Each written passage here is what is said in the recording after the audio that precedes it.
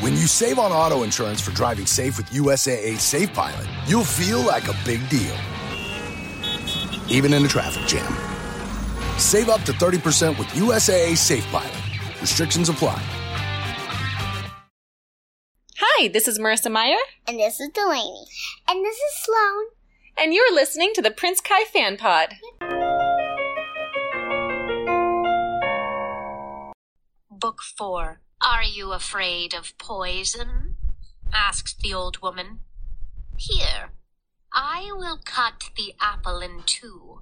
You eat the red half, and I shall eat the white. Welcome to Prince Kai Fan Pod, a Marissa Meyer Book Club podcast, where Captain is king, Marissa is queen, and I am your host, Bethany Finger. Today's a regular episode, but my notes still say special, sorry. Today's episode is brought to you by Rampion Crew patron supporters, thank you. Please welcome back Drew and Cassie from Of Slippers and Spindles podcast.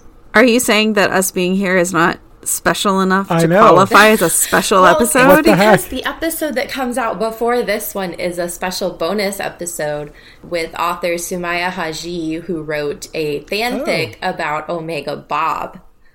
So it said special in the intro, and I'm lazy and I just copy paste. So I see. I didn't take out the word special when I was doing my editing of my copy paste. So yeah, if you're listening to this, hopefully you enjoyed the Omega Bob episode. So the episode isn't special, but that doesn't mean that we're not special. You guys are very special. Thank you. I'm always talking about you on episodes. Every time you mention us, I'm like, Bethany mentioned us. Oh my gosh. I'm pretty sure the episodes that I do with you, Bethany, are why so many of our listeners apparently believe that I have a library science degree. Yes. Because in our Ask Me Up Anything episode, we got like 2 or 3 questions about it.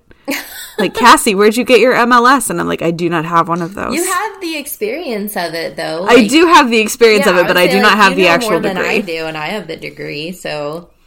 The I degree super is just impressed. A very expensive piece of paper. Right, exactly. I highly impressed a mom today because I knew the Dewey Decimal number for sports off the top of my head. Hey, and I told her it wasn't impressive because I didn't know the decimal for soccer, which is specifically what she wanted. Yeah. I gave her 796.3 because that's what all sports are, but... See, and I would have been wrong because I was thinking sports was 8. No, 8 is literature and poetry. Yeah. Every time the 3 of us get together, I end up just sitting here while y'all nerd out about library stuff, and I'm just sitting here like, I mean, it's fun, I love it, but I can't contribute. Miss Cassie, what does your board say? I just see whatever. Oh, my board says whatever the weather. Nice. And it is the sign that I made for the graduation parade of my 2020 seniors for my theater group because dating back to the theater group I was in with Drew, we had a pre-show ritual called Pinkies where we... in a very cult-like fashion. Stand in a circle, link pinkies, and chant. And there's candles in the background, and the lighting is dim. And yeah, exactly. Might as well have been. And the rhyme is whether the weather be cold or whether the weather be hot, we'll be together. We'll be together whatever the weather, whether we like it or not. And I that kind heard of that before. I've heard that. Yeah. That became. Like, it's always been an HYT thing with my theater group because I made it a thing. But especially during 2020 when everything was, like, falling apart, whatever the weather really became our, like, solidifying kind of mantra. Like, if there was ever a time for the words of Pinkies to ring true, it was during the, 2 years that the world broke. So I... made that sign for their graduation parade, and now it's just on my wall awkwardly. I love it. And then this over here is the what Shakespeare play should you watch flowchart. Yes. Did you make the flowchart? I really want her to. I did not. It is from Good Tickle Brain, and if you're not familiar with Good Tickle Brain, you should visit goodticklebrain.com. It is her name is Mia, and she is a Shakespeare scholar who specializes in stick figure Shakespeare. which is what this flowchart is.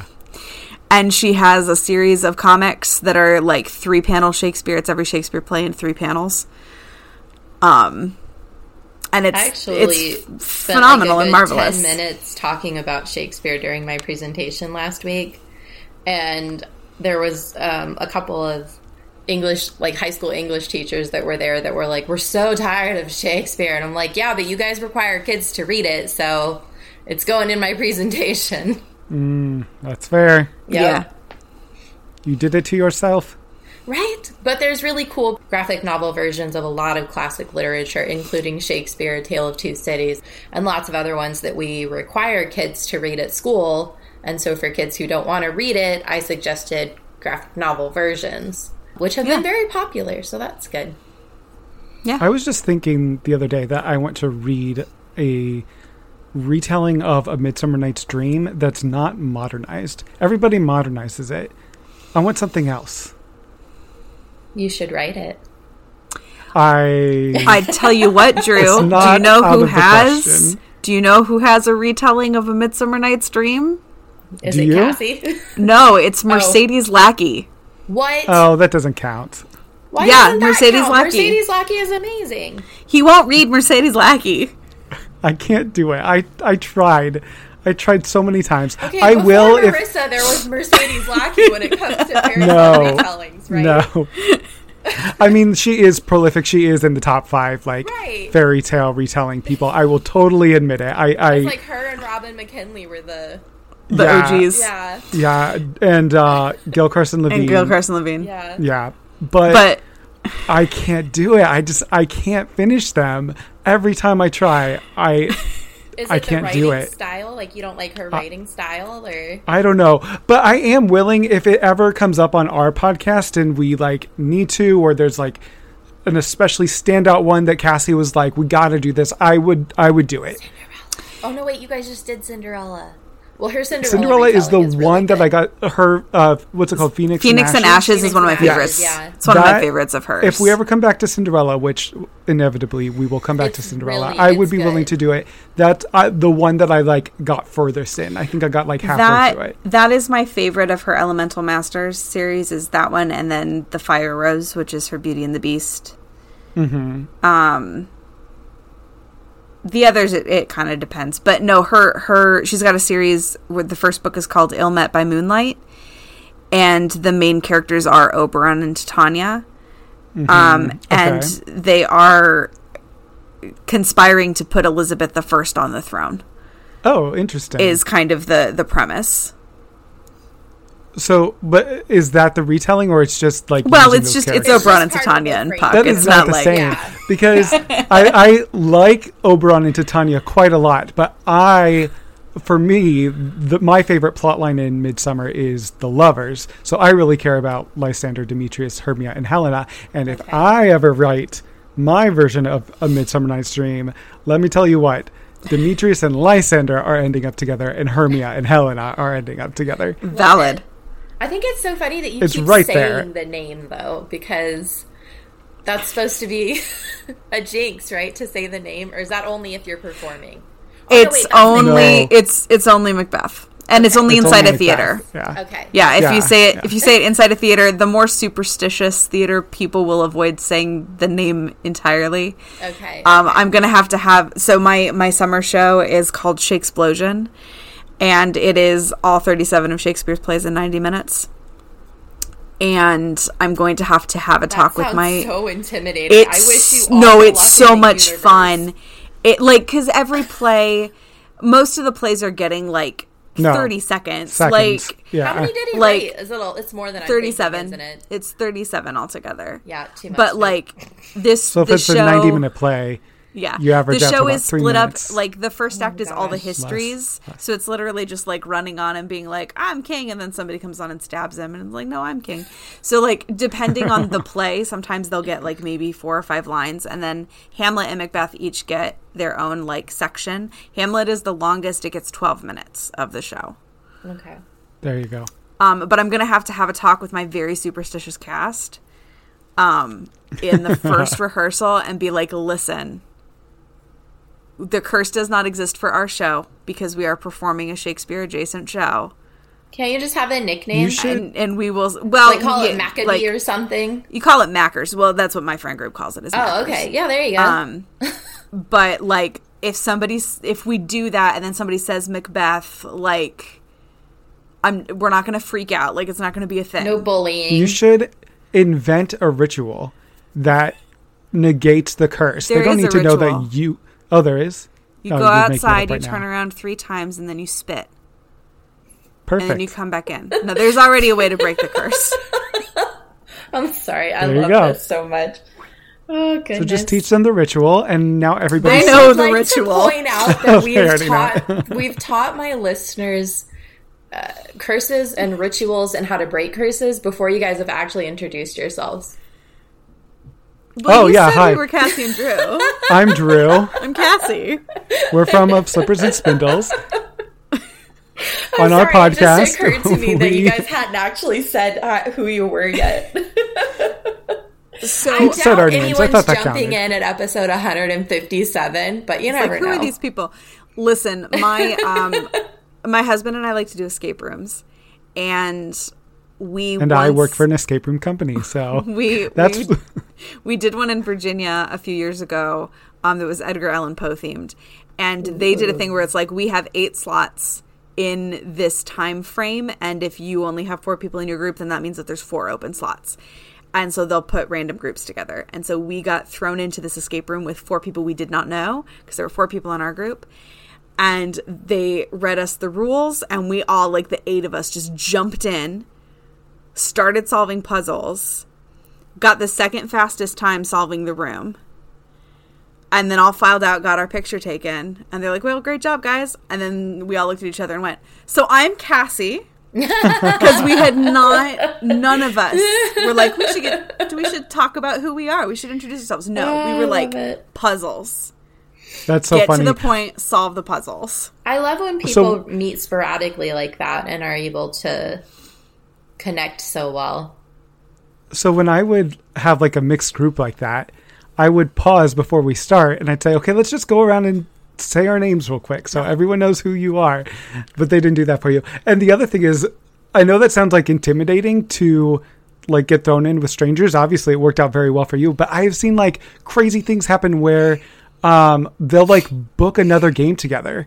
They'll like get out and be like, we worked together so well, let's do another one together. And I've seen people go out to dinner together, and I'm not witness to this one, but I have heard of people being invited to weddings because they like became such good friends. There's a romance being novel thrown in this. into an escape. Oh, you're yes, right. I would love it. There's a romance novel in this, and I'm here for it. If I write one, Yeah. I'll give you guys credit in the acknowledgments. I'll dedicate the book to you.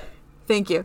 The biggest thing I remember from that particular game was that it was like, all of it was like Edgar Allan Poe themed, and it was like, you have to find his body and figure out how he died.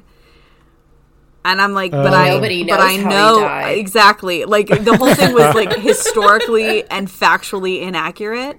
Yeah.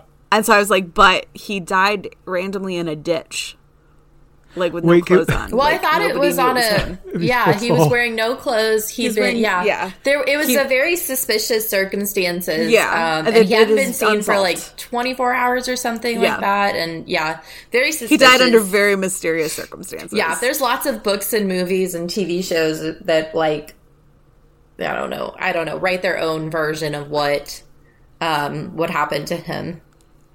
Wait, I have to take us back to escape room romance ideas because I have to tell you about the time that a guy came in on a first date with a girl to play this escape room and had played the room before and was intentionally bringing her in to impress her with his regular wit. I'm good at like figuring out puzzles, and Quentin is very I don't know, he just has one of those, like, he's got an authoritative presence, you know, even if he's not, like, bossy or anything. So I feel like if we were in one of those situations, like, the door would close and he'd be like, all right, I'm Quentin and this is what we're doing. And that would just be, you like, need that the person end of it. sometimes, though. Yeah, yeah. It's become the thing that we do when my mother-in-law is in town, is the 3 of us will just go do an escape room together. Aww. And now she's moved up to my neck of the woods, so... My mother-in-law would never. we have to keep going further abroad because we've done all the ones in our area. Yeah. Or we have to like wait for them to put new rooms in. But they just opened a new one near us that we went and did. It was like the Wizard's Tower was the theme for it.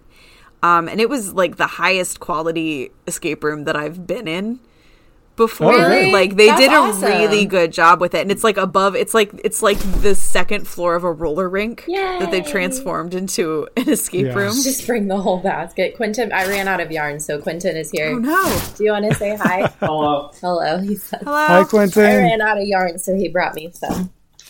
So, yeah. Okay, sorry. No, you're fine. He's very handy to have around. So, Of Slippers and Spindles is a fairy tale retelling podcast. Oh, God. Yes.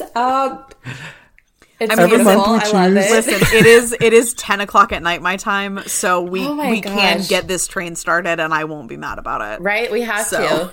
You're the one that's really good at like back to what we're gonna do really fast is I do have an email that I'm going to read really quickly. Hello, Bethany, in parentheses, Ash. Thanks so much for answering my question during your Ella Enchanted episode. It was wonderful to get to know you and Ash a little bit better. I have a question for in the future. Could you ask this on every episode of your guests? What they like about different friendships or what they think each friendship should have? Doesn't have to be a long answer. I just really liked your feedback and would love to know what more people have to say. Thanks, and as always, don't get glamored. In the name of our immortal savior, Marissa Meyer, Lieutenant Jason. So thank you, Jason. I love the Lieutenant Jason. That makes me so happy that like he always signs his emails Lieutenant Jason. Is it spelled like Jason, like Winter's Jason? No, it's It's spelled Jason. Yeah, but we can American change it. I'm changing it, Jason, right now. Tell your mom. So what do you guys have to say? I don't know if you listened to the Ella Enchanted episode, but what do you have to say about friendship? No, Bethany, I listened to all of your episodes and I've been saving the Ella Enchanted episode. And so I haven't listened to it yet. And now I'm like devastated. Like, I'm missing the context because I saved that one episode. Jason emailed and he asked a question specifically of me and Ash, my former co-host, because she and I are best friends. And he knows that we are still friends, even though we don't do the podcast together anymore. And he knows that we are still friends, even though she now lives in Colorado and I live in Nevada. So he wanted to know what we thought the secret to a great friendship was. And she and I went back and forth for a good, 20 minutes discussing, what we thought the answer was and why we thought our friendship was special. So what do you guys think is the key to a good friendship? You go first. Oh, gosh. On the This spot. is like a huge question This is a very big question. throw at us. My goodness. I'm sorry. I will say that some of the best friendships that I have are the ones that allow breathing room in a way. Ooh. Love it. I have friends who, when I first met them and when I was super, super close to them, we were constantly together, they were college friends, that kind of thing. And then as we grew up and moved into different portions and chapters of our lives, I had some of those friends who didn't handle that transition as well, and who every time you reached out to them to say, hey, how are you doing, it turned into, oh, well, it's been a really long time since you talked to me, that kind of thing. And those friendships become harder for me to maintain because I know that if I reach out, it's just going to be a guilt trip about why I haven't been in touch. But I have other friendships where if I send them a message going, hey, I'm thinking of you, or I saw this thing, and we can just pick up and have a conversation.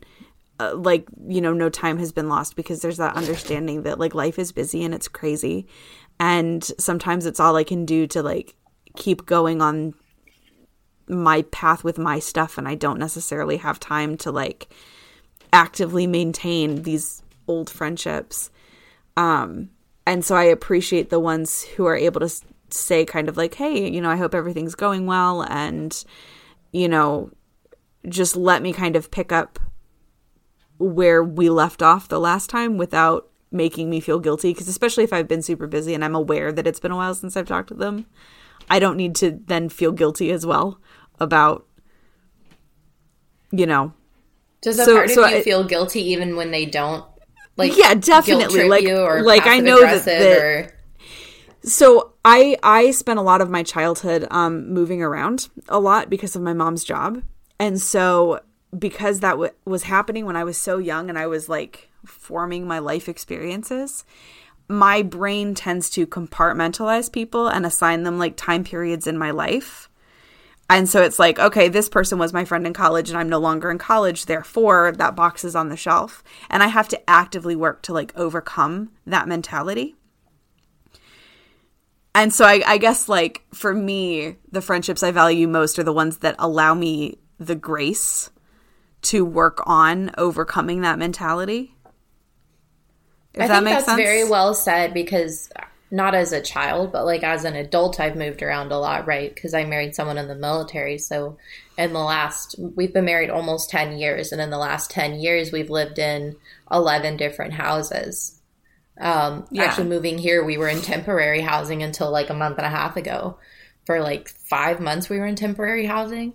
So yeah, I definitely think that that's very well said, because I also think I like what you said about like not making the other person feel guilty. I think that there's this sort of, I don't know, internal bullying that happens in friendships when stuff like that. I would feel personally like, not to sound over melodramatic, but I would feel attacked if I texted someone out of the blue and I hadn't talked to them in a while and they were like, oh, snap, nice to hear from you. Like, I would feel really attacked and I probably wouldn't text them again. Right. So. And that's what's happened to some of those former friendships of mine, is like, I just knew that it was always going to be negative if I did reach out. Yeah. And also just that kind of like, this goes both ways. Like, you also haven't reached out to me. Like, yeah, 100%. You know, so I think just allowing grace, like, that's kind of an umbrella way of thinking about it. But I think that that's a really important thing with friendships. If you want to have a lasting friendship, is that you have to allow grace for the other person. Well said. So rather than give an additional thing, I want to take what Cassie has said and apply it to our friendship. And so Cassie graduated high school in 2006, not to age us, but I'm going to do that. Cassie graduated in 2006. And then, so that was like the last time we were interacting regularly and doing theater actively together. And we probably saw each other like at a Christmas party or maybe a summer party over the next couple of years. But I'd say the last time we saw each other in person was probably 2008 or 9. Yeah, probably. And then we started the podcast in 2020. Yeah. So that's 11 years.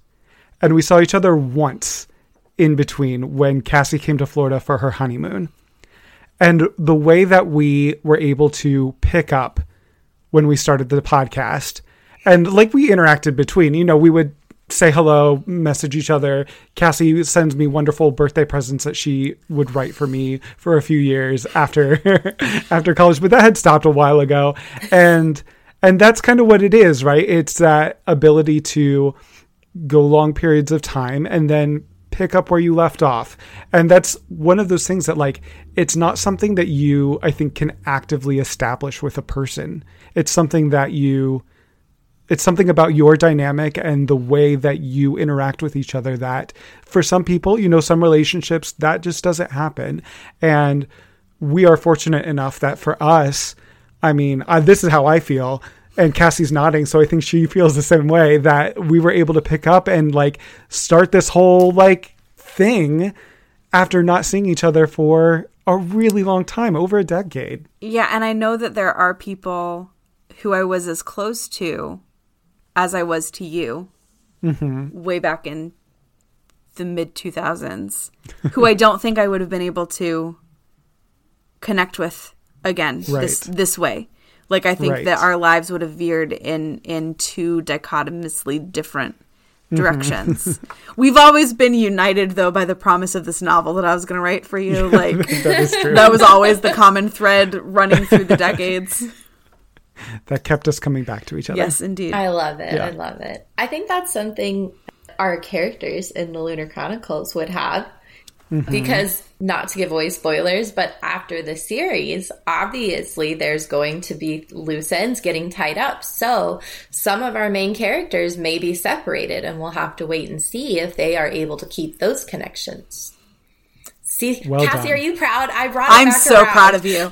I'm was so good. That was a great transition. I'm very proud. I get a gold star. Okay. What are you currently reading? I am reading This Poison Heart by Kaylin Barron right now. I took a break from reading that to read Cursed and Gilded by Marissa Meyer, but we'll talk about that tomorrow in depth. Yes. I'm super excited. Oh my gosh. And so the other book, now that I finished those, the book I'm going back to is This Poison Heart. We did Cinderella is Dead by Kaylin Barron on our podcast and didn't love it. I'm liking this one a lot more. I'm having the good. hardest time getting into Cinderella is Dead. That's I valid. keep trying to read it, so and I'll did get like we. 2 or 3 chapters, and I'm like, eh. A lot of people really love it, and we just, you could just listen to our episode and then you'll know what happens. But There we I go. like Yeah. this one a lot more, I think, because she's letting herself have an original storyline. She's not trying to shoehorn a story that she wants to tell into Cinderella or like a fairy tale. Oh, This very much kind of stands on its own. that can be very limiting. Yeah. And so again, I'm only about halfway through this one and I haven't picked it up for like a week because I've been reading 1,000 pages of Marissa Meyer. Which hopefully you enjoyed.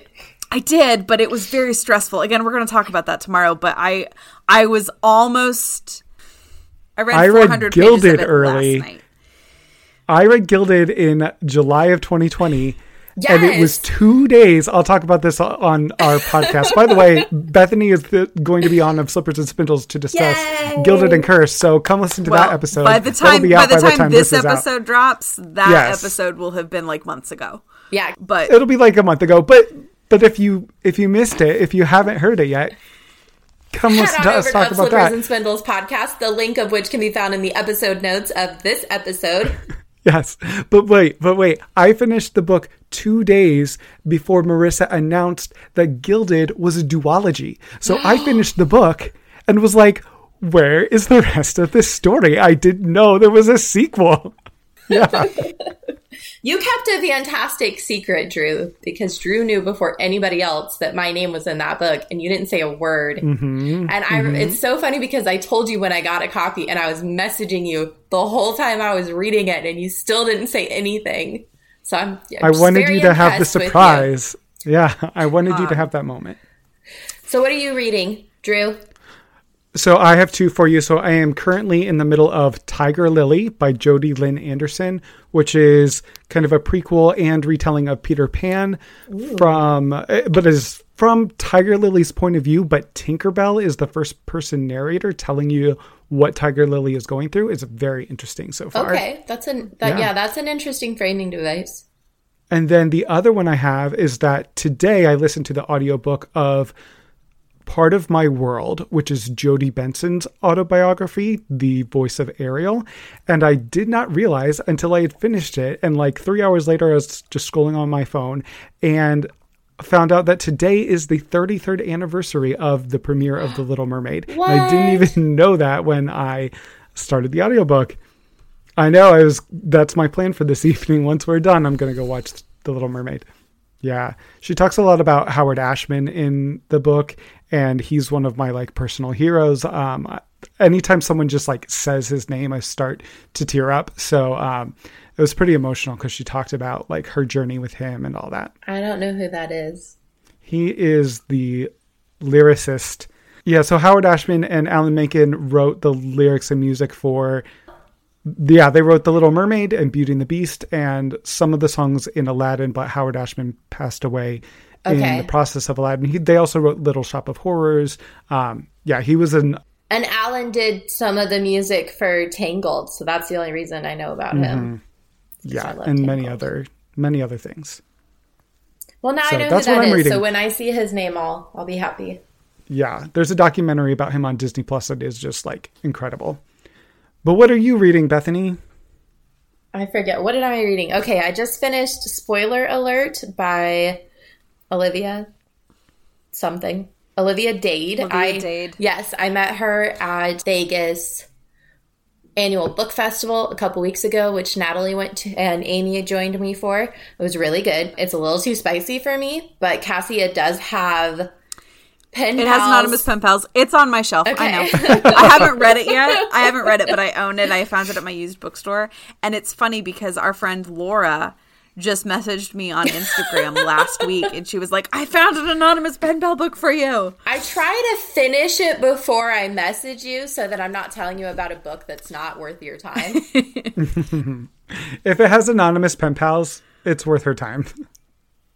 Yeah, exactly. There were several times where I skipped a whole chapter because I was like, that is some grown-up content that I do not need. I have heard that, so eventually I will get to that one. So I'm listening to Gold Spun by Brandy June, which actually came out a while ago, but the audiobook just came out, and I got a copy of it from NetGalley. And then after that, I'm going to read Once Upon a Royal Christmas by Terry Wilson, because I have no shame, and I love all of those Christmas rom-com movies, and I desperately think there should be more Hanukkah ones.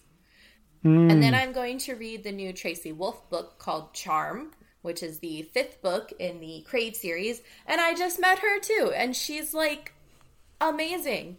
There were 70 people there at her signing. And she talked to every single one. We made USAA insurance for veterans like James. When he found out how much USAA was helping members save, he said, it's time to switch. We'll help you find the right coverage at the right price. USAA. What you're made of, we're made for. Restrictions apply. One of us one-on-one. Anytime we came up to the table, she's like, hi, I'm Tracy. Who are you? How are you? Tell me about yourself. Tell me about your life. She wanted to know everything about us. And she was like, I would love to get a picture with you. Will you get a picture with me? And I was like, yeah, yes, I'll get a picture with you. Oh my God. That's she was really just sweet. the nicest person. So yeah, not only should you read Crave, because it's basically Harry Potter meets Twilight, but the characters are really cool. And the main character, the girl character, actually has a backbone if you were missing that from Twilight. So it's really cool. But yeah, it was really fun to meet her. And that book is a little over 1,000 pages. So I have a feeling I'll spend a lot of time with it. Wow. Yeah. And I didn't get the audiobook because it's $45. So I'm actually, I looked at it because I was like, that's a really long book. I don't know if I have the time for that, but it doesn't matter because I'm not paying $45 for an audiobook. 1,000 pages. That's gilded and cursed back to back. Which and I just did a also, reread of. Winter comes very close. Oh, yeah. Just below Not wrong. 900. Yeah, Winter is a little over 800. Which I saved the last few chapters for you. I will tell you this right now. Every chapter you requested has your name on it. So. Oh my gosh, thank you. Yeah, so starting in January, you're going to be getting a lot of emails. Beautiful. I love that. We'll be But back. let's talk about some winter fan art. I have two Yes, because I'm looking really at some cool ones gorgeous art today. right now. So the first one is Lavana in Winter. It is by Twilight Earth on DeviantArt. I think it's really cool. It has a parallel of, Lavana and Winter kind of back to back facing different directions. And Lavana is standing very regal. She's got great posture. Her nose is pointed a little bit upwards, And then Winter is standing there. She looks kind of chill and relaxed, and her shoulders are relaxed. And we see this great contrast. They both don't seem to have an expression on their face. Neither one of them is smiling or frowning, but for some reason, Winter's still looks softer. Mm-hmm. The style reminds me of the Wires and Nerve graphic novels. Ooh, this is kind of what Winter looks like in those. Yeah, especially the nose. Yeah. But Lavana also to me looks sad. She doesn't look haughty. She doesn't look arrogant in this. It seems like an inner moment. Yeah. Where you're seeing the sadness that's inherent to her kind of come out a little. Yeah, and if you look at her hand, you'll see the bloody brush. That is that what that is? Yeah. Okay. That she uses to comb Winter's hair, which is also from one of the quote OG Cinderella stories. is a comb with poison, I believe, right? Snow White. Yeah. Mm-hmm. Yes, poison comb. Thank you. I don't always remember those ones, but you guys are here and you're experts. So, yeah. We try. So the next one is from Holly127941316 on Pinterest. And it's of Scarlet and Winter like reaching out to Scarlet, and Scarlet's got her arms crossed on her chest, and she says, "No, Winter, I'm not going to hold your hand." And Winter's like, "But why?"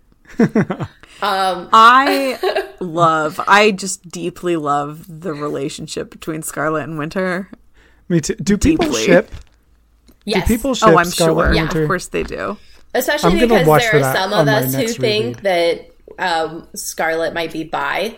So I personally do, but I know that not everybody agrees with that. So, but I have my own reasons, which I discussed on an episode where we talked about everybody's orientations.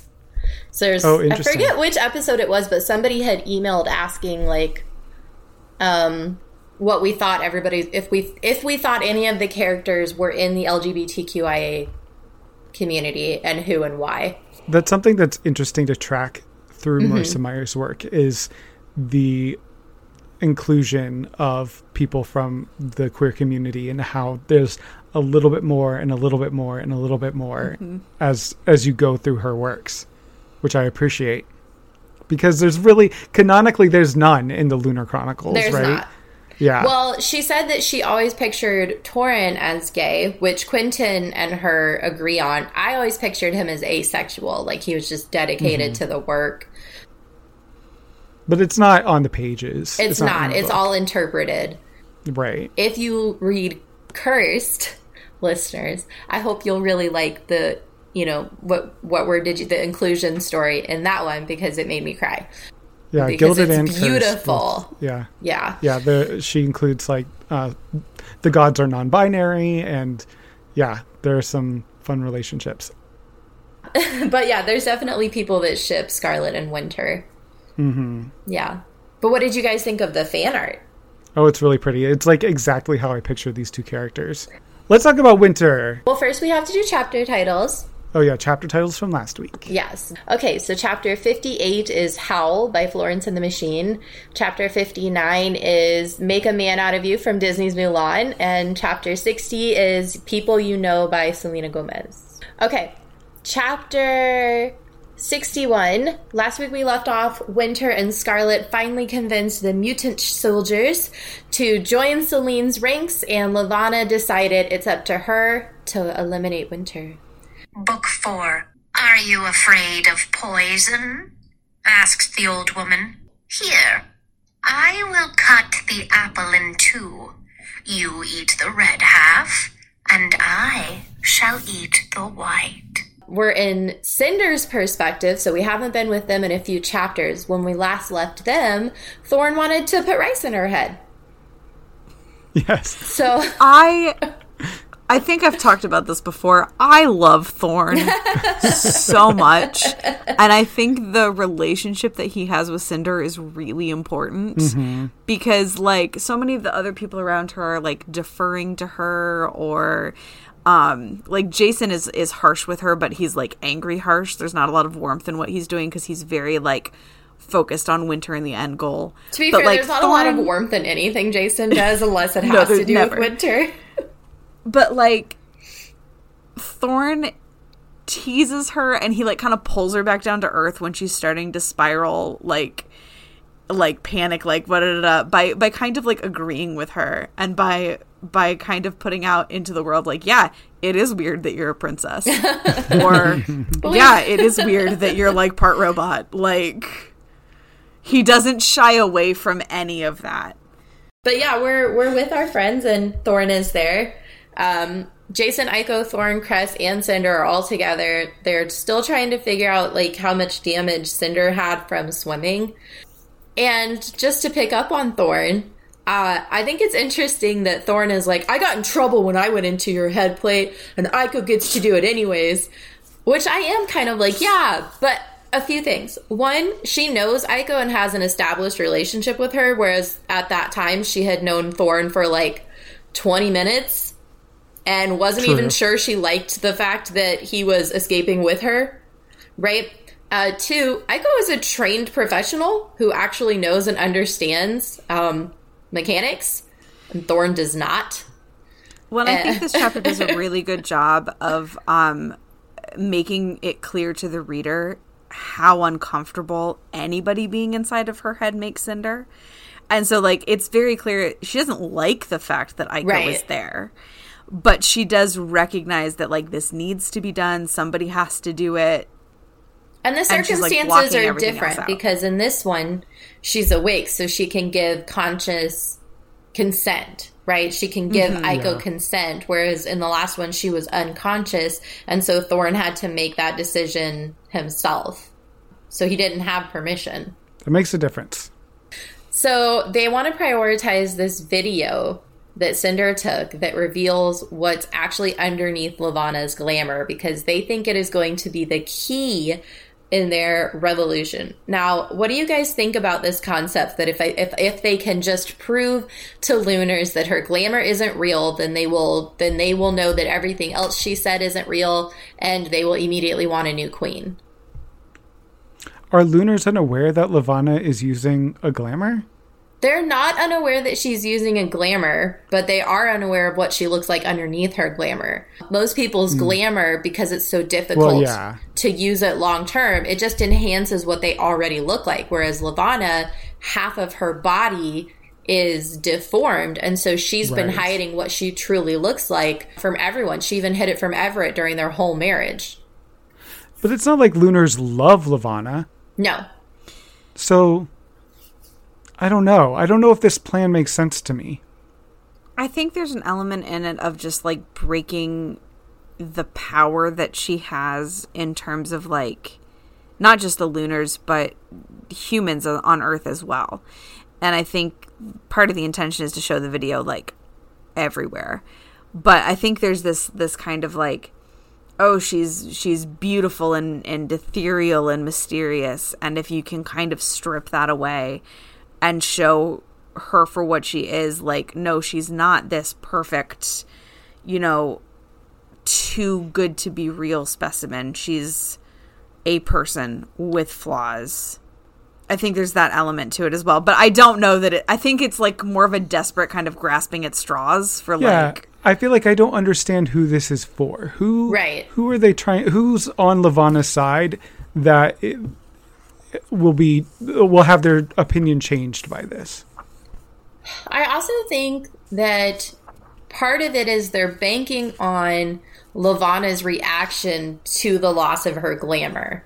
That makes more sense. I think they're banking on when Levana realizes that everyone knows what she truly looks like, then her power, which has already been wavering, will weaken that much further, especially since Levana currently, her mental state is very affected by what's going on. And she's crumbling. She's holding it together, right? But she's also throwing platters and temper tantrums and locking people up and committing murder. And she's definitely losing her grasp on her country, on her wedding, on her attempt at conquering Earth and its resources. So I think that they're banking on Levana's reaction to the loss of her illusion, this illusion that she's created where she looks beautiful, because that's been Levana's weakness her whole life. Yeah, if this is a hit against Levana, that makes more sense to me. Yeah, that's the only way I can really justify it, because I don't necessarily think it's enough to be like, look, she's, quote, ugly. So I don't like the concept that, like, if you have some kind of deformity, you're ugly. But I think in this context, it's just because of the way Levana has tried to hide herself that makes it negative. Yeah. Or demeaning, maybe, is a good word. I'm going to move us on to... I'm just curious what you guys thought the power behind this little video was. So Cinder is very upset about her brain because she realizes that if she were at home in her shop, she could fix it in like half a second, which I do find that's one of those cute little moments of irony, right? Where it's like, yeah, you could if you were at home and in your shop and you weren't like a secret queen trying to take over the moon. It's hard not having control, especially over something that like you can do. Yeah. But at this moment you are incapacitated to do that. I also appreciate her moment here where she's like, I need to be grateful. And she's like throwing herself a pity party and she's like, I'm alive. Why am I complaining? Like, I'm alive. But I do kind of get that. Like, I mean, I've never been attacked by a tyrant and thrown into a river. Really? But no, I haven't, it's not shockingly enough. But there are definitely times where I'm like feeling really down about something or I'm complaining about something. And there's this voice in the back of my head of like, you have so much to be grateful for. Why are you throwing a pity party right now? So I get her constant like trying to tell herself like, stop complaining. It's not that bad. And yeah, I just appreciated the honesty in that. Very relatable, for sure. Mm-hmm. So basically in this chapter, they try to fix Cinder's brain and Cinder goes unconscious. And when she wakes up, her brain is sort of fixed and she can use her foot and she can use her hand, but the extremities on her hand don't work. And she has a finger from Aiko, which is very nice. The main component is that her brain interface does not work. The brain interface, which was Marissa's tool to inform the readers of everything in this world, which I still think that was a brilliant tool. Yeah, so smart. But I think what's also interesting is that without it, she feels like she can't communicate properly. And yeah, and it's interesting because she spends so much time like kind of being frustrated with the fact that she's a cyborg and like being embarrassed about the fact that she's a cyborg, and now all of a sudden she kind of realizes, oh no, this was actually a really beneficial thing that I had the ability to do, and now that I don't have it, it's not even just that this is inconvenient. Like she talks about it felt like a part of her brain had been erased, like it has fundamentally changed who she is. It's who she is, how she thinks, how she communicates, and, you know, thinks about her options. And it changes her options because without this interface, she doesn't know what's going on in the other sectors. She doesn't know what's going on Earth. She's like everybody else. It changes the way she sees the world literally and figuratively, right? Well like said. Figuratively, obviously, but also she's no longer seeing text in front of her. Yeah, very well said. It always reminded me of Futurama. I don't know if you guys have ever watched that, but it's this show from the 90s and 2000s. It's an animated show where the main character gets frozen and wakes up 1,000 years later. One of the features in this world that's in, you know, the year 2999 is the new iPhone, which is a phone that goes directly into your eyeball. And so you see everything in your eye as it's happening, which is basically Cinder. So, yeah, I always thought that was funny. Yeah. Yeah, it's the same concept, except at least Marissa didn't put it in her eye. Pair it with a horrible pun. I love when things are punny. I secretly like puns, but don't tell anybody. Oh, I have no shame. I hate them. Hate them. But I secretly like them. But they're funny. Yeah. I do want to talk really quick. Cinder loses consciousness, has a system crash, whatever you want to call it. What do we think it is? They were messing with her brain, so we want to say it was like a system crash, but then later Jason is like, you're overworked and need to relax, which would more be a physical component. So what do you guys think? Do you think it was a system crash or a physical loss of consciousness from overwork? Yes. This girl's been through a lot. Yeah. It's both. And I personally love that she's worried about, like, what are my diagnostics? Like, what's wrong with me now? And Jason's just like, you're exhausted and overwhelmed with everything that's happening to you. And guess what? Congratulations. This is another way you're human. Yeah. Like, if you don't take care of yourself, your body will take care of it for you. And that's true. just a reality. Like, if you push yourself too hard and you don't listen to your body, it will shut down on you. Been there. It will force you to get the rest that you need. Not to, like, be morbid or something, but that's actually one of the main causes of my seizures is if I work myself too hard or I don't get enough sleep, I'll have a seizure. So your body, at least mine, is pretty good about telling you when you need to chill out. You're just like Cinder. Yeah, but I don't have as many cool gadgets. Like, I just have my cell phone. We can work on that. Yay!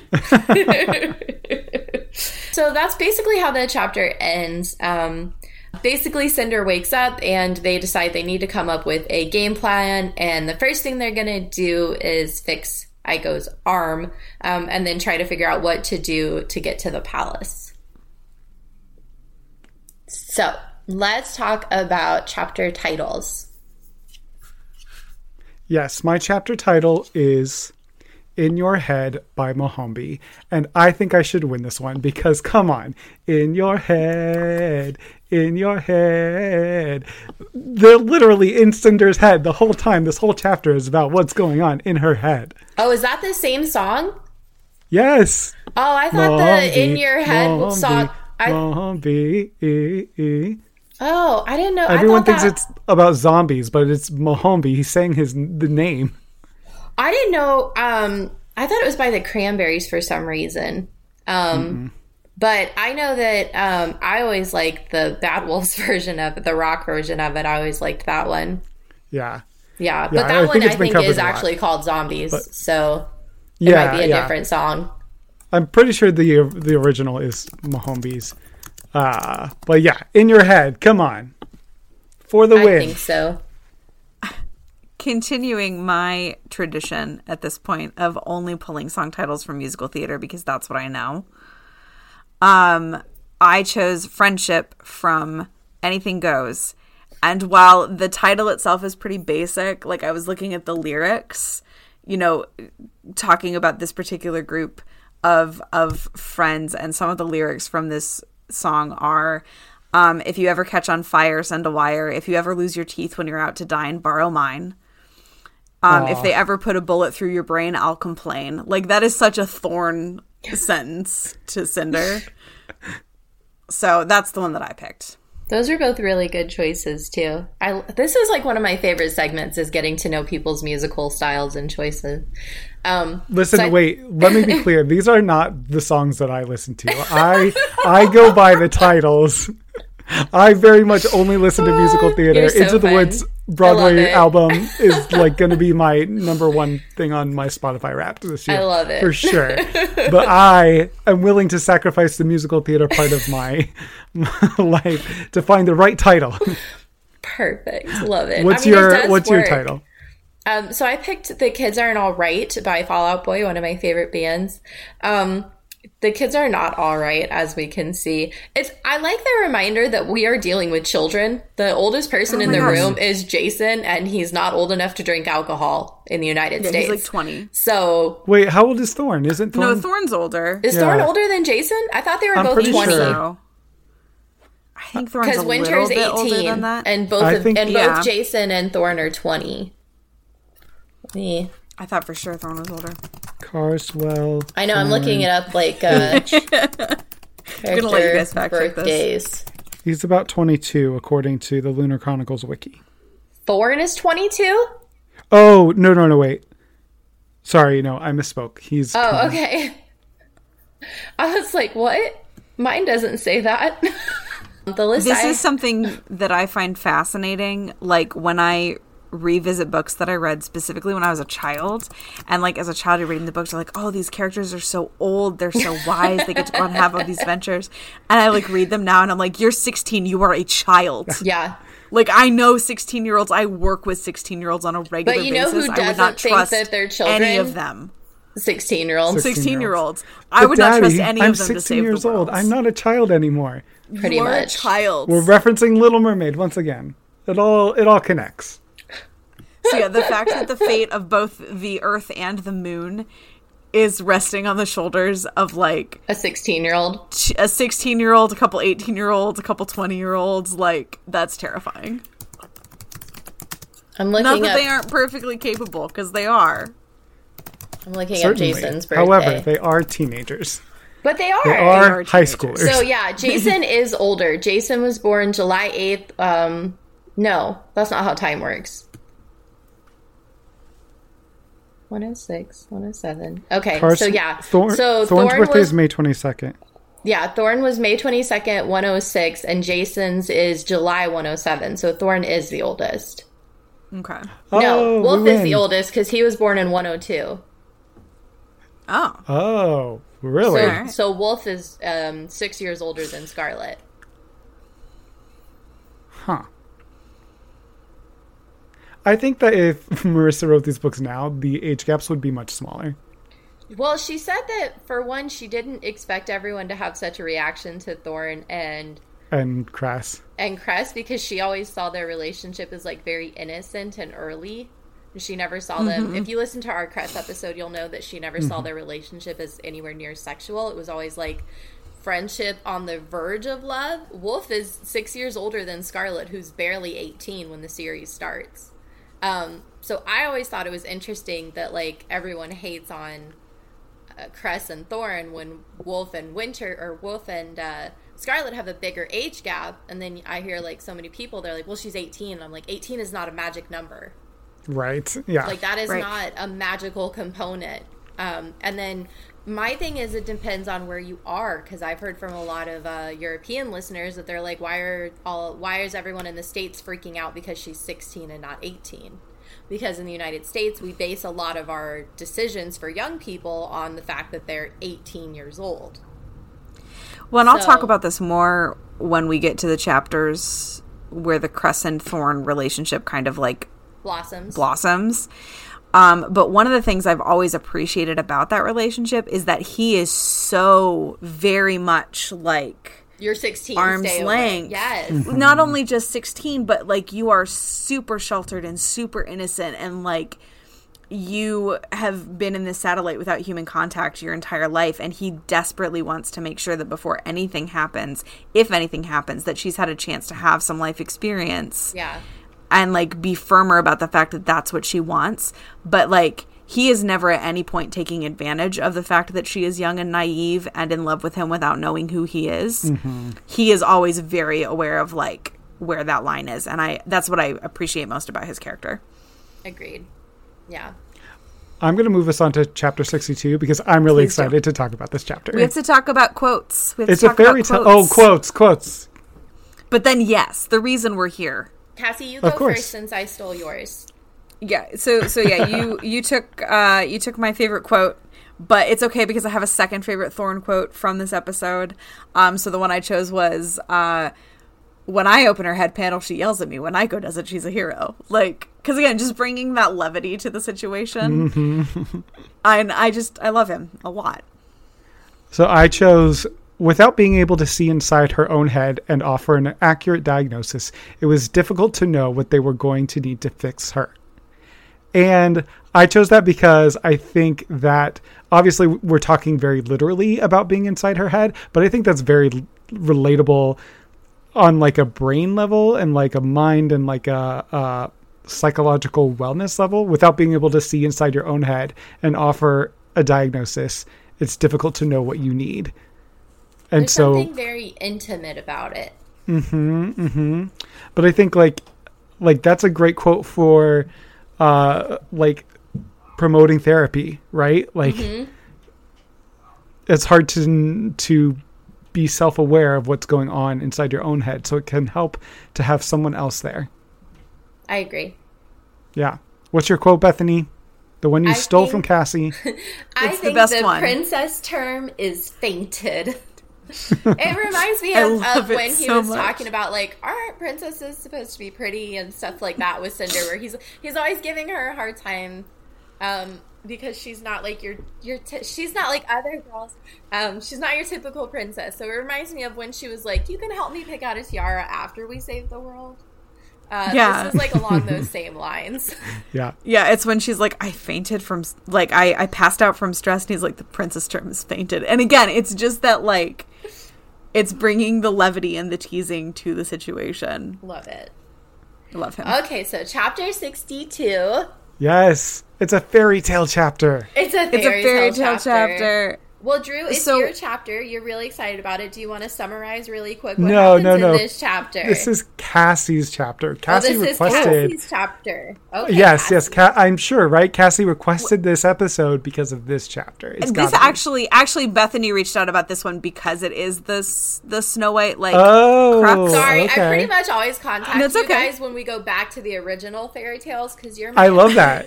Yeah, no, that's fantastic. this chapter, I love this chapter because when I first sat down to read Winter, like I had to have a talk with myself and be like, okay, listen, yes, this is Snow White. This is her Snow White retelling, but this is also the culmination of this massive series that she's writing. So you need to keep in mind as you're reading that this is going to be much more series wrap up than it is Snow White retelling. Like I had to actively have that conversation with myself so that I wouldn't like leave going, well, but there wasn't that much Snow White in it. But these chapters where she does bring that story full force into her novel is done with such beautiful Marissa genius. Yeah. I love it. I absolutely love this chapter because like this is the Snow White kernel of the story. Yeah, Yes. I also think that, you know, perhaps if we're looking at it objectively, Winter gets the least amount of fairy tale screen time.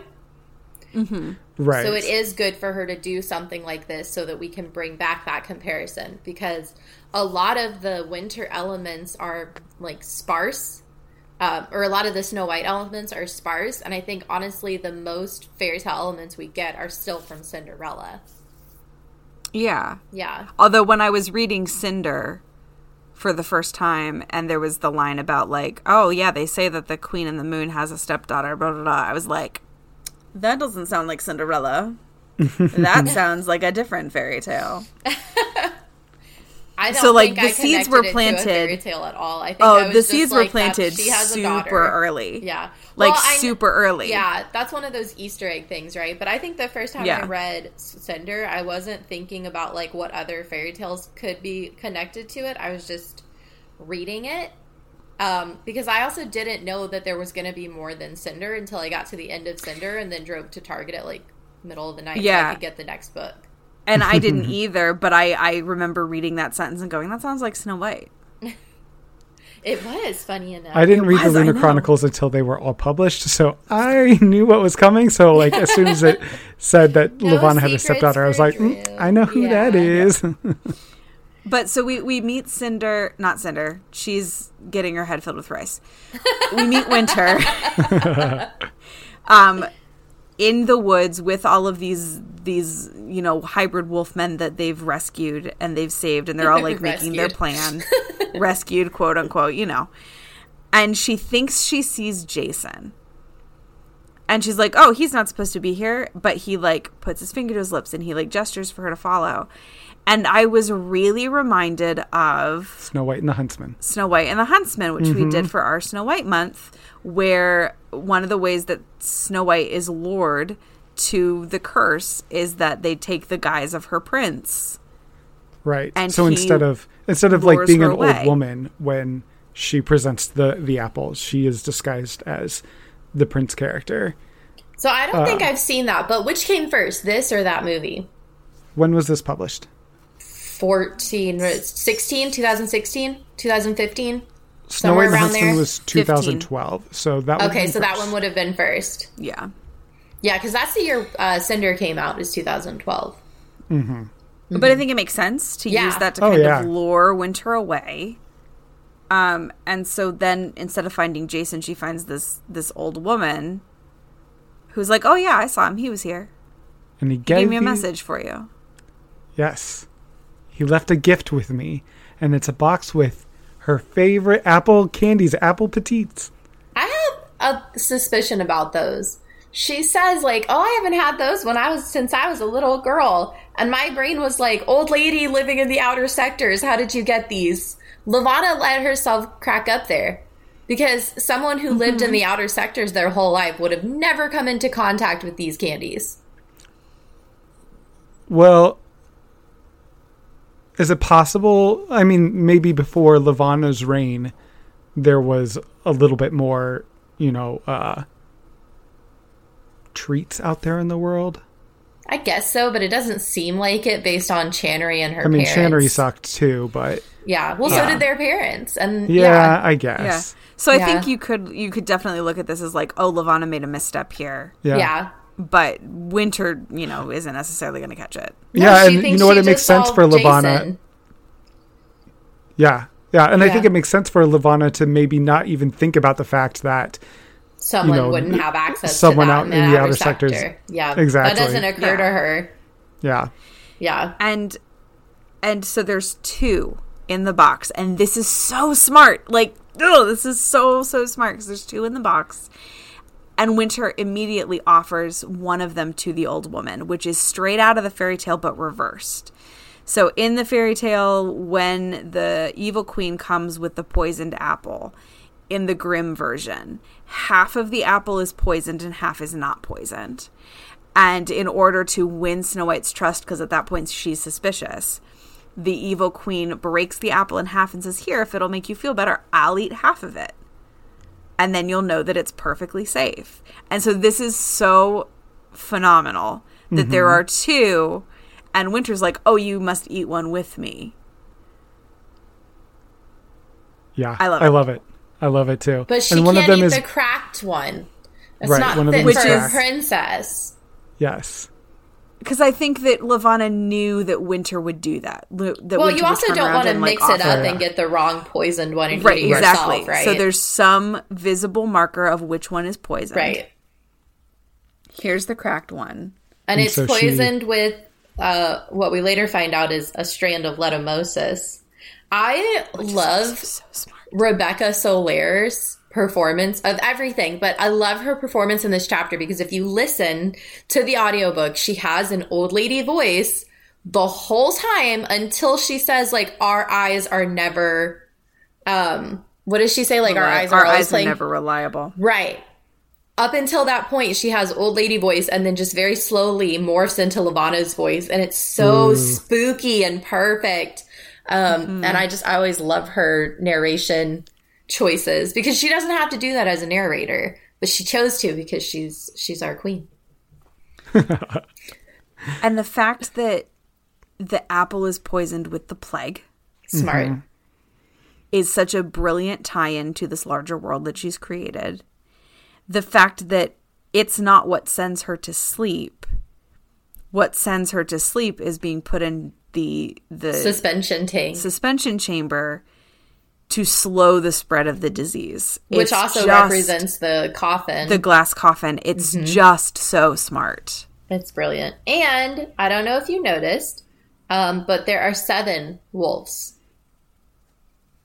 that get... Yeah, I didn't count, but that does not surprise me but that there are 7. There are 7 that get mentioned specifically. And they're the ones that are carrying, like, her suspension tank and stuff. So those are the dwarves. Oh, see, I thought the dwarves were Cinder, Thorn, Scarlet, Wolf, Aiko, Yeah, the other... Jason. Like, if you count up the group, it's 7 plus Winter. Well, it's 8 plus Winter because Aiko. There's the 4 couples. There's 4 Winter, couples. Winter is in one of those couples, so she doesn't count. Yeah. Oh, okay. No, There's you're still right. there's 9. The group is 9. We're literary people, not math people. I know, right? I think it's probably debatable who the dwarves are then. Yeah, I think it can appear in a couple different places, right? I think she... Because they're not 7 a here, 7 there. deliberate inclusion in the story. Because you could also make the argument, I've seen some people make the argument that all of her creatures that she took care of in the menagerie were her dwarves.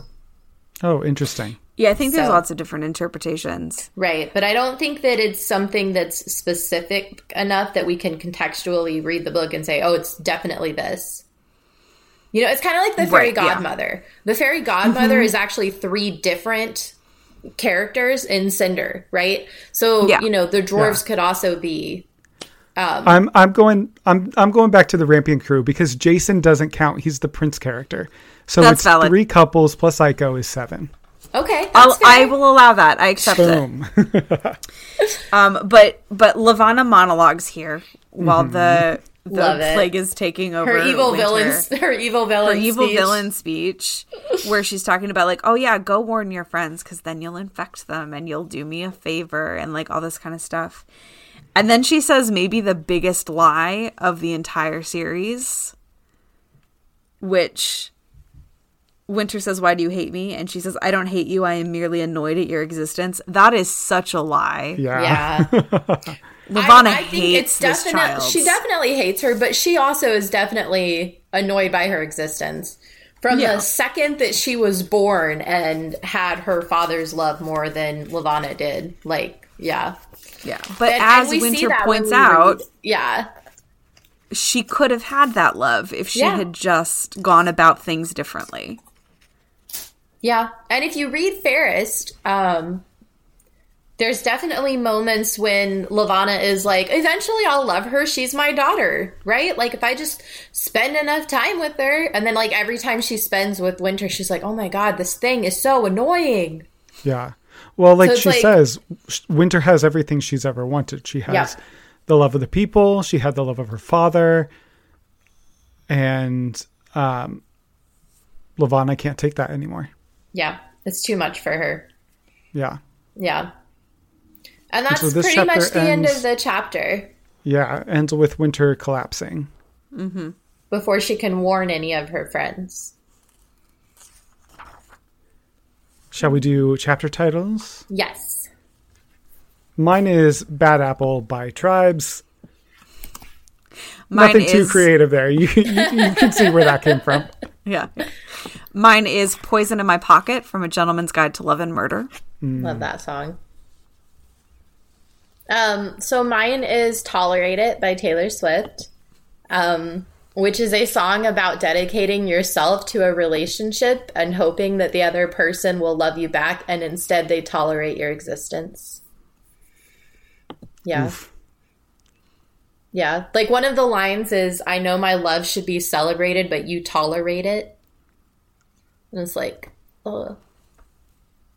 Good song. Not that anything she writes is bad. It makes me think of the relationship between Danielle and Radmilla in Ever After. Mm-hmm. Oh, yeah. Love that movie. Anyways, what were your quotes for this one? Mine was, you could have their adoration too, you know, she said, watching as Lavana's condescending smile hardened to her face. If you were kind to them and fair. And she goes on from there, but mostly I liked this quote because she specifically uses the word fair, which typically in a Snow White retelling or the original fairy tale, we talk about fairest of them all and fair being beauty. But here, Winter is using the word fair to mean just and kindness, and saying, like, if you had treated your people fairly, they would have loved you the way that, you know, they loved me. Yeah. I think that's a good point to, I didn't catch that connection between the word choice. Oh, yeah. We talked about that a lot. Go listen to our Gilded and Cursed episode, because the way Marissa uses words is very intentional, and I have a whole speech, and we're recording that episode tomorrow. So Cassie and I look forward to it. Bethany have not heard it yet. Bethany, I caught an Easter egg in Gilded that is going to blow your mind. Ooh, I am so excited to tell you.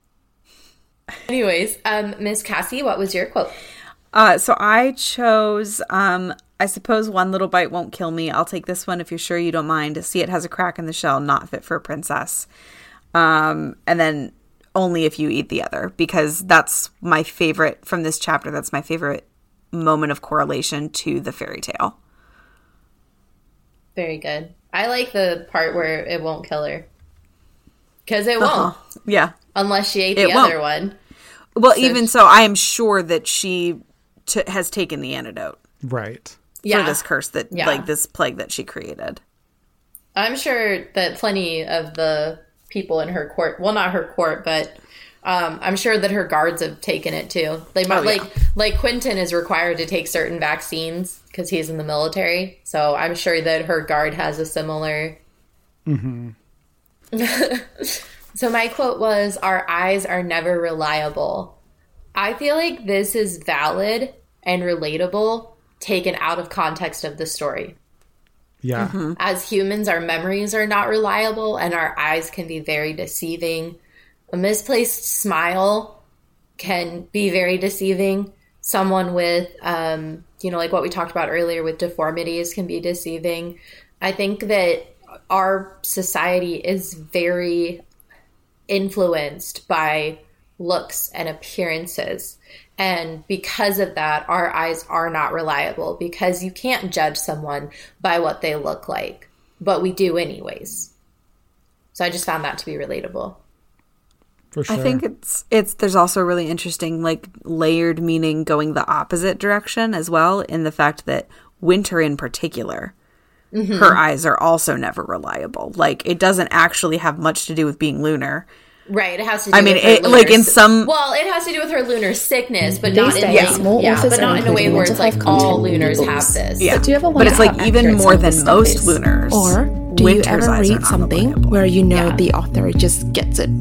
I'm Elise. And I'm Priscilla. And we are Novel Feelings, a podcast where we discuss mental health issues in fiction novels. We are psychologists and book lovers, and we have a lot of opinions. So look for Novel Feelings wherever you get your podcasts. Now, back to your show.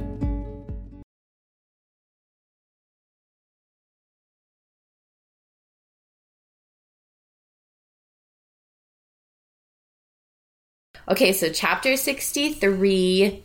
This is a pretty short chapter. Basically, Scarlet is like, where's Winter? And then she finds Winter. Strom is like, girl's sick. And Scarlet is like, you little wimp. And he's like, no, she's sick. And then Scarlet is like, oh my God, she's sick. Or they carry Winter back to the town, and the doctor says she has the plague. And they put her in a suspension tank. And we end with perhaps one of the best cliffhangers, which is that there's only one suspension tank.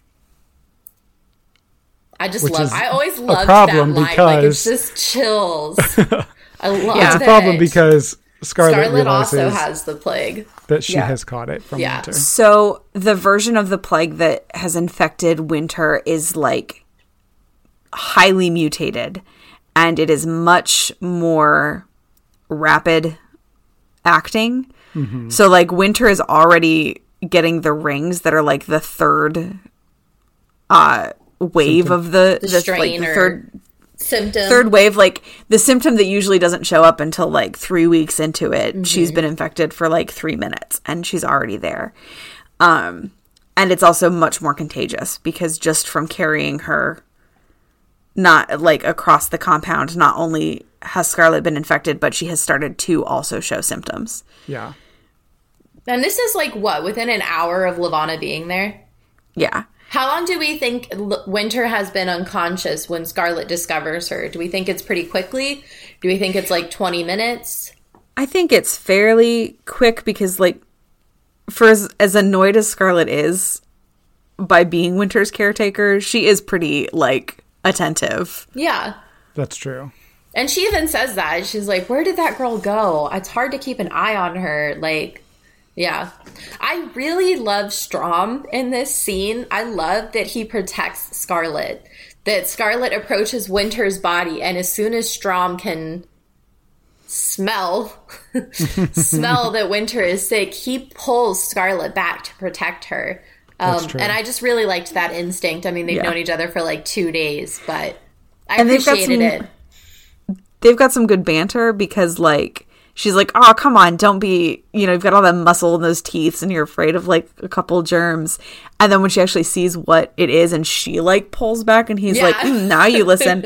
I love, she's like, when you said she had a disease, I didn't think you meant she had the plague. Yeah. Like, because the Lunars don't know what it is. I live in an underground tunnel where I beat up other guys. I just know she smells sick.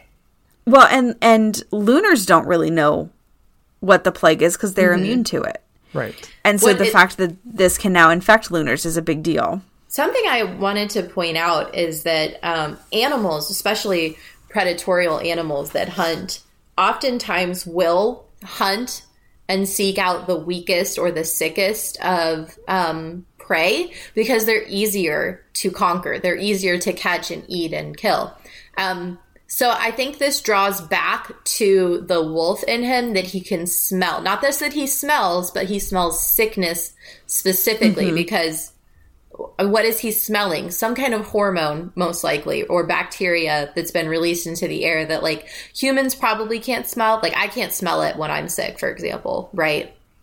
But animals can. You can't? So, I think you need to get your nose checked. I know. I smell it every time I get a cold. No, I don't. Even though that means my nose is stuffed up and I can't smell anything. Yeah. But here, at the end of this chapter, we get this beautiful, like, again, Snow White visual parallel of not only putting her in the suspension tank that has, like, a window so you can see into it, but moving that tank outside so that she can be seen. Yeah. It's the glass coffin. It's the glass coffin, and it's a brilliant move. I also appreciate Scarlett's brilliance. Where would the candy have come from? Where would the plague have come from? And then Scarlett almost immediately is like, she didn't leave us untouched. She left us with the plague, and I already have it. Yeah. Scarlett is very intuitive and is able to put the pieces together very quickly. And I appreciate that because I'm not sure that, you know, if she weren't there, I'm not sure the villagers or Strom would have been able to do that. No, they wouldn't really have had a reason to suspect Lavanna. Right. Yeah. Of doing this particular thing. Where's my book? I am afraid, said the doctor, sounding very afraid indeed, that we have only the one tank. Scarlet held his gaze. So? Lips tightening, he gestured at her. Scarlet followed the look to her own hands. Nothing. Nothing. Then she saw the red-ringed bruise on her upper arm and cursed. Scarlet has the plague dun, too. Dun, dun. That's actually my quote for the chapter. I'm sorry, sweetie, I should have looked ahead. That's okay. I just really got chills from that, you know? Well, and that's why I chose it, because I remember reading that sentence for the first time when reading this book. Same. And I remember how my stomach, like, dropped out when the doctor was like, we only have one tank. And I'm like, no, not Scarlet. Yeah, because Scarlet's fairy tale is done. She doesn't have to make it through. Exactly, yeah. I remember reading it.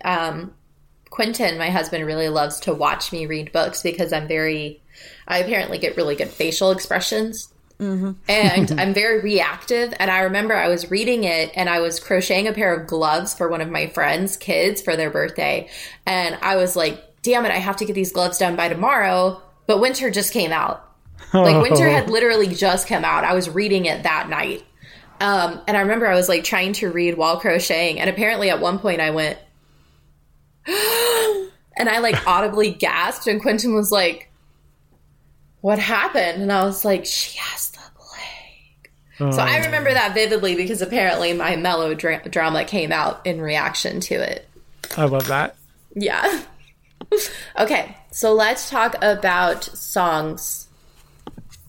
So I chose the song White Winter Hymnal, which I think is best known for the cover that Pentatonics did. If you haven't heard it, it is beautiful. I recommend it. But I'm just going to read you the lyrics because I think they really apply to this. So here we go. I was following the pack, all swallowed in their coats, with scarves of red tied round their throats to keep their little heads from falling in the snow. And I turned round, and there you go. And Michael, you would fall and turn the white snow red as strawberries in the summertime. Which to me is all about, I mean, if I apply it to this chapter and to what's going on, it's about winter having fallen, and now Scarlet, with scarves of red tied around their throats, in her red hoodie, falling as well. And instead of around her throat, it's around her arm. Yes. Yeah, yes. It could be. Yeah. Very so good. that's my chapter title. Cassie, what's yours? I chose Hold On from Secret Garden. It's a beautiful song. And it's one of my favorite musical theater songs. But the title works, but the lyrics also like just fit this moment like so much because it's the character of Martha in The Secret Garden who's giving advice to Mary who feels like her world is completely crumbling. And the advice is, hold on just another day. Hold on to the people around you. Hold on because it's this day, not you, that's bound to go away. Mm. And it's just, it's such a good song. You should listen to this song. It's phenomenal. Bethany, it's so not fair that your patrons vote on the chapters before we get to explain our thought processes. It makes sense because I know you want them to vote without knowing which one Yeah, Like, well, because you don't want them to just reason pick the Bethany one every time. The main reason I started that was because it was this huge debate in one of the Zoom meetings. Because there's a lot of Swifties on on Patreon and on the Discord, and there was someone in the one of the meetings that was like, you know, I don't want to know who selected the Taylor Swift song anymore. I'm tired of it because sometimes it's Bethany, sometimes it's somebody else. If it's Bethany, I feel like, well, I can't choose that because she chooses Taylor a lot. If it's somebody else, I feel like, well, am I judging Taylor just because Bethany's not the one that chose it? And it was this whole thing, and apparently a lot of people felt that way. Huh. So I mean, I totally get like, it. I understand. Yeah, but so I left it. I want my justifications It's like out The there. Voice. You don't know until you know. It's more like The Masked Singer, where like they vote and then they reveal who it is. Take it off. Take it off. I haven't watched that, but I've seen a couple like video clips when I'm scrolling through Instagram, like Adrienne Bailon singing Hallelujah, which was beautiful. It's a garbage show. You don't need to watch it.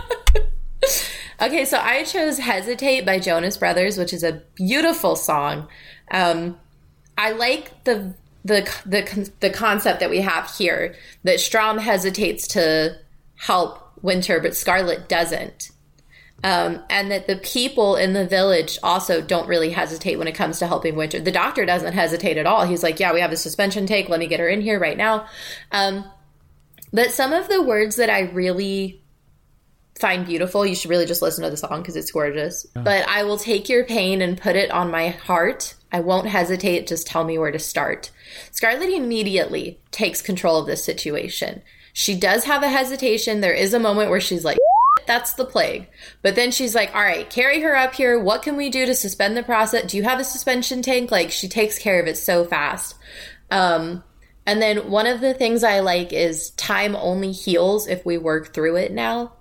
We need time to heal Winter, you guys. Oh, we have good. to stop time so we can heal her. Yeah, just beautiful really song choices, everyone. I love it. I love listening. Yeah, we delivered on this one. We did. We really did. Bethany, I have to say that I love it when you swear because I love the little whoop sound that you edit in. You know, I used to put in the like noise, and there was one time I was like, oh, I forget who it was, but somebody had messaged me. I think it was Rebecca. I think it was Rebecca the librarian messaged me and was like, okay, you have to find a new noise because I listen when I'm on a run and I have headphones in. And when the giant noise comes, I'm like, what just happened?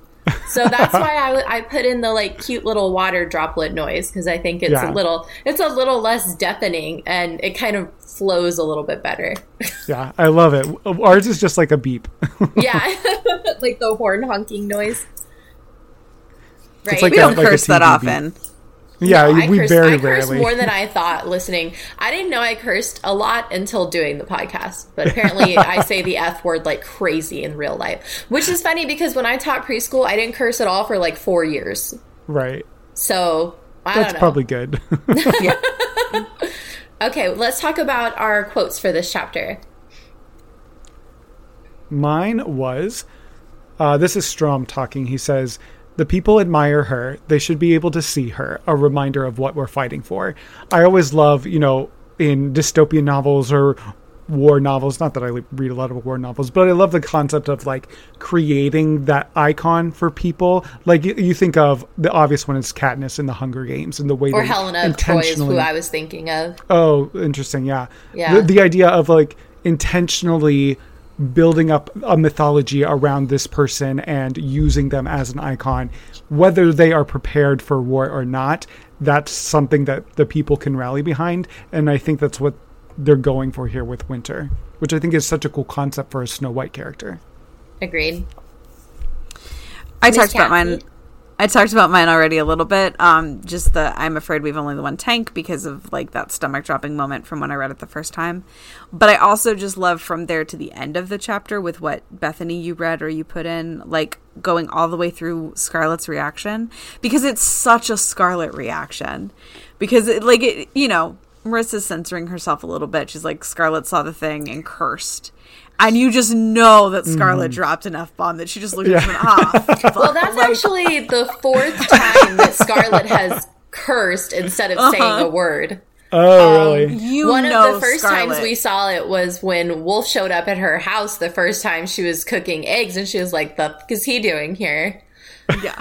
Like, but obviously she didn't curse. I think it was like Scarlet said a swear word her grandmother told her not to say anymore or something like that. So, you know Scarlet Scarlet has a dirty mouth, like 100%. And you know her grandma did too. Like, and it's and it's not even so much like the language as just like I can see the entire attitude. I can hear the inflection. Like, just Scarlet's reaction to this being not like horror, not like fear, just like, come on, really? Michelle Benoit.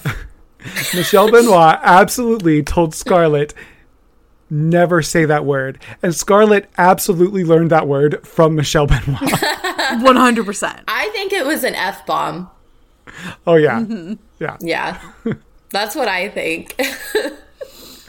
Bethany, so my what was your quote quote? was the same as yours. Oh, yeah, that's right. Yes, I'm sorry. and for the same reason. I think that Winter is a very good reason of what they're fighting for. Obviously, so is Cinder, but specifically Winter is the one who recruited these men. And Winter is the one who walked... These people have never met Winter, Cinder, or Celine, but Winter is in this village with these people, encouraging them. So is Scarlet, right? But she's not a princess. So, yeah. Although that brings an interesting point. If Scarlet was the one that got poisoned and not Winter, would they also say that she's someone worth fighting for? No, probably not. I don't think so. I think, but they Winter might have still has put her been in a the symbol. suspension tank, but I don't think it would have been the mascot level that Winter is. And I don't mean that in a bad way, but that's obviously what she is. No, Winter it absolutely is a matters if symbol it's Winter. to the people throughout. Yeah, like, they know who she is. They know who she is. She's always been kind to them. She's always been like of the people because she was a commoner once. She's a princess now because her dad married Lavanna, but she wasn't born a princess, and so she kind of bridges that both sides of that divide. And I think that's Winter has in many ways always been a symbol for these people because of how she came to be a princess, because of her kindness, because of her compassion, and also because of her refusal to use her ability to manipulate people. Yeah. But also and because so I think there's she's a lot of layers to firsthand this. seen the suffering of the people. Remember all the blankets that she made for the people in the townspeople of Artemisia, the workers. I think that she especially is, they have a very high affection for her because she is someone that they can look up to. And it's like Strom says, they should be able to have a reminder of that. So that is it for today. Next time we're going to cover chapters 64, 65, and 66. My friends, where can people find you on social media if they would like to do so? We are at Of Slippers and Spindles on Instagram, and we have a Facebook group that's Of Slippers and Spindles. So if you are a fairy tale retelling fan, come find us there. Most importantly, you can find us on Spotify and Apple Podcasts and Stitcher and anywhere that you listen to podcasts. That's where you can find our episodes.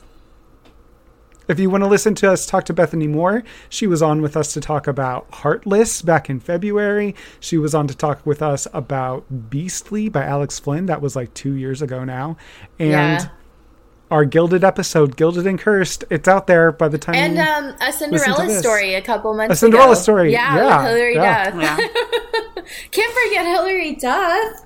Of course not. Or Chad Michael Murray. Come on. Right? And if you decide that you like us a whole awful lot, we also have a Patreon. So you can go to patreon.com/ofslippersandspindles if you are in a position to support us financially, and we deeply appreciate that. Yeah, it's only $1 or $3, and we do a book club, and you get to vote on which fairy tales we do on the podcast.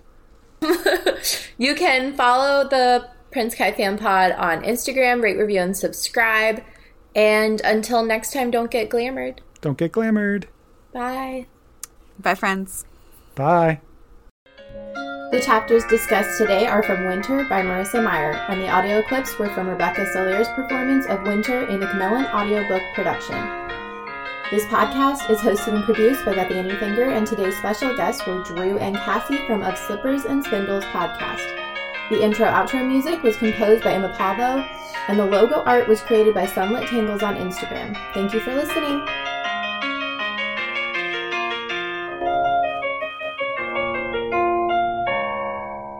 You are getting sleepy. Your CPAP mask is clamped tightly to your face. You will not toss and turn through the whooshing. You will not throw the mask. It's not working, Harold. People who struggle with CPAP have partners who struggle too. Luckily, now there's Inspire. No mask, no hose, just sleep. When I snap my fingers, you will remember to visit inspiresleep.com.